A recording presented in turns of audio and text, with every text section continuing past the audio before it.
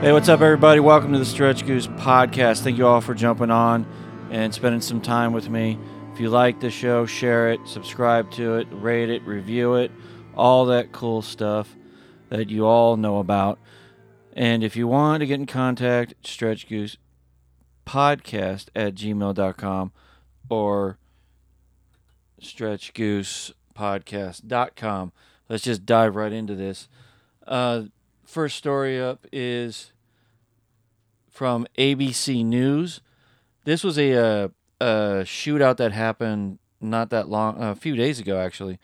The zero leads in a Texas mass shooting. There's a manhunt and all that, according to the FBI. They're continuing to search for the suspect connected in this execution of sorts, where 5 family members were shot, including an 8-year-old child. It began on Friday after neighbors asked the suspect, Francisco, to stop shooting his gun in the yard in his home in Texas.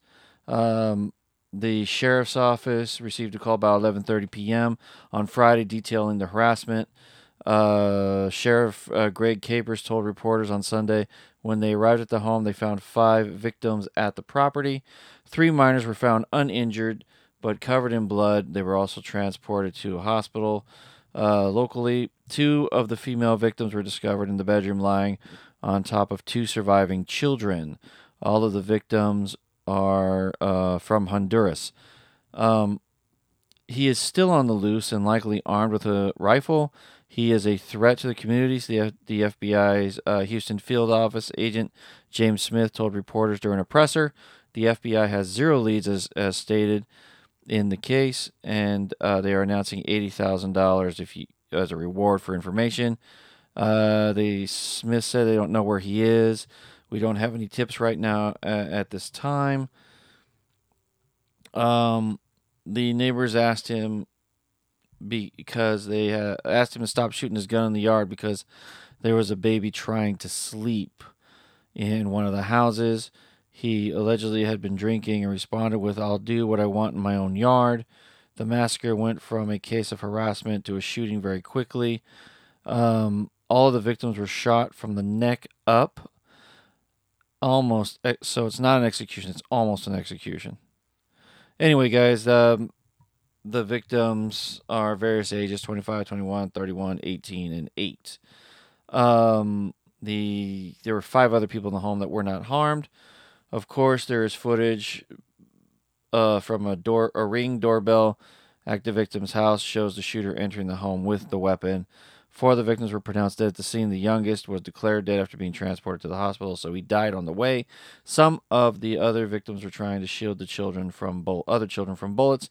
Shell casings were also found in the front yard. Wilson Garcia, the homeowner, told KTRK that the family was preparing a meal when he began shooting on his property. Garcia said he moved in 3 years ago and never had a problem with his neighbor until Friday. His wife and 8-year-old son were among the victims killed in the shooting. That's sad for Garcia.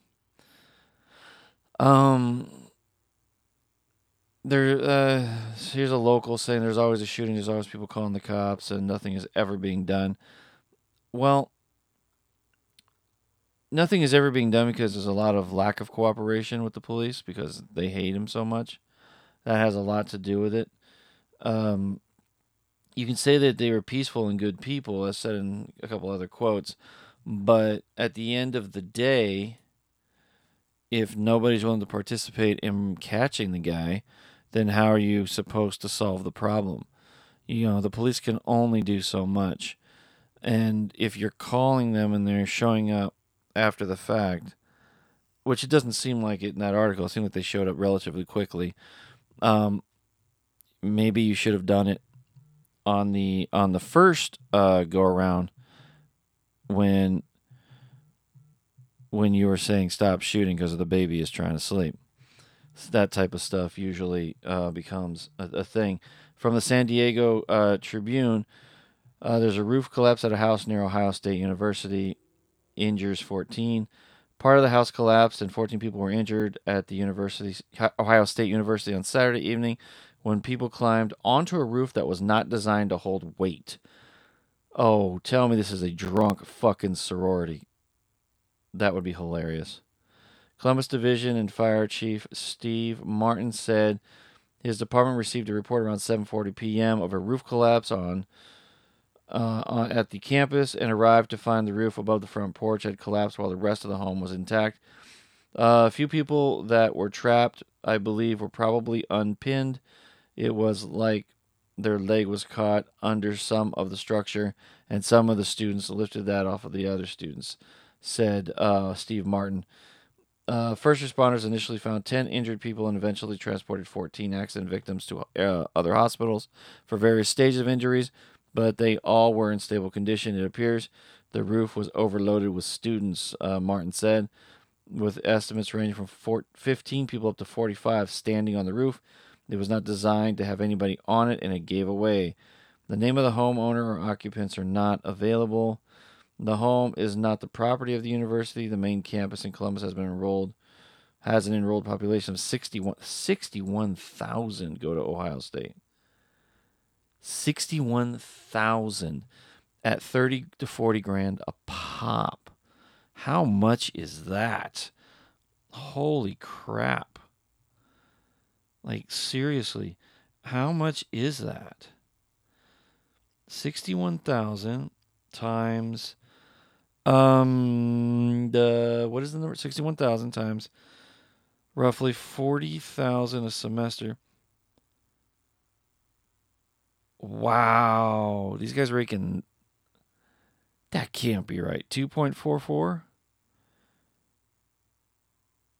2.44, I'm guessing that's million or billion. I don't know. That's a lot. That's a lot. That is a lot.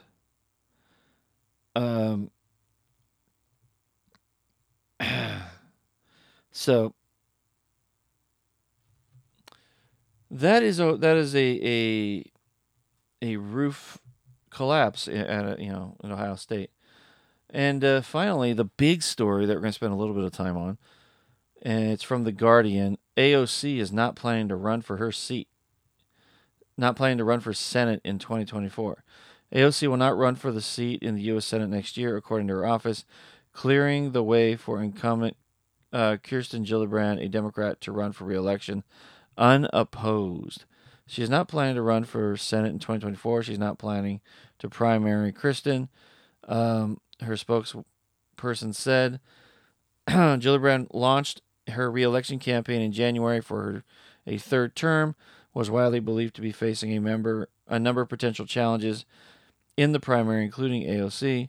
The announcement follows indications from other New York progressives, including Mondaire Jones, Representative Jamal Bowman, and Richie Torres, that they are not considering a challenge as well. Democrats in New York were hit hard in the midterm elections last year, and the loss of 4 seats to Republican candidates is widely blamed for the party losing control of Congress, avoiding an acrimonious left v. progressive battle, and concentrating on recovering the 2022 losses is considered a political priority. That's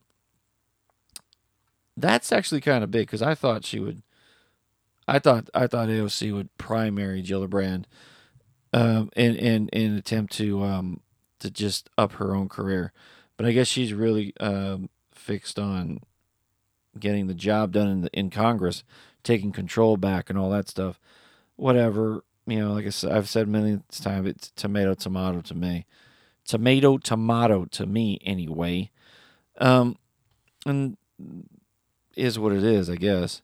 So, having said all that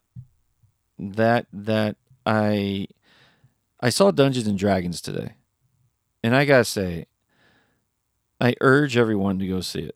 If you don't need to know anything about this board game or what have you to really enjoy it. It's a fun movie.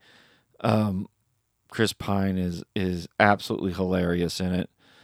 Hugh Grant does a fantastic job as the quasi villain. Really, it's really something to really, if you really want to burn, if you have time to burn a few hours, I'd say, go see it. Dungeons and Dragons is really good. It's a lot better than the attempts that they've made in the past on it. Sounds like they have a lot of source material to keep going because this game is massive and is played by millions of people across the globe. It's got a lot of really good action elements to it. There's the CG is pretty solid. I was pretty impressed with it.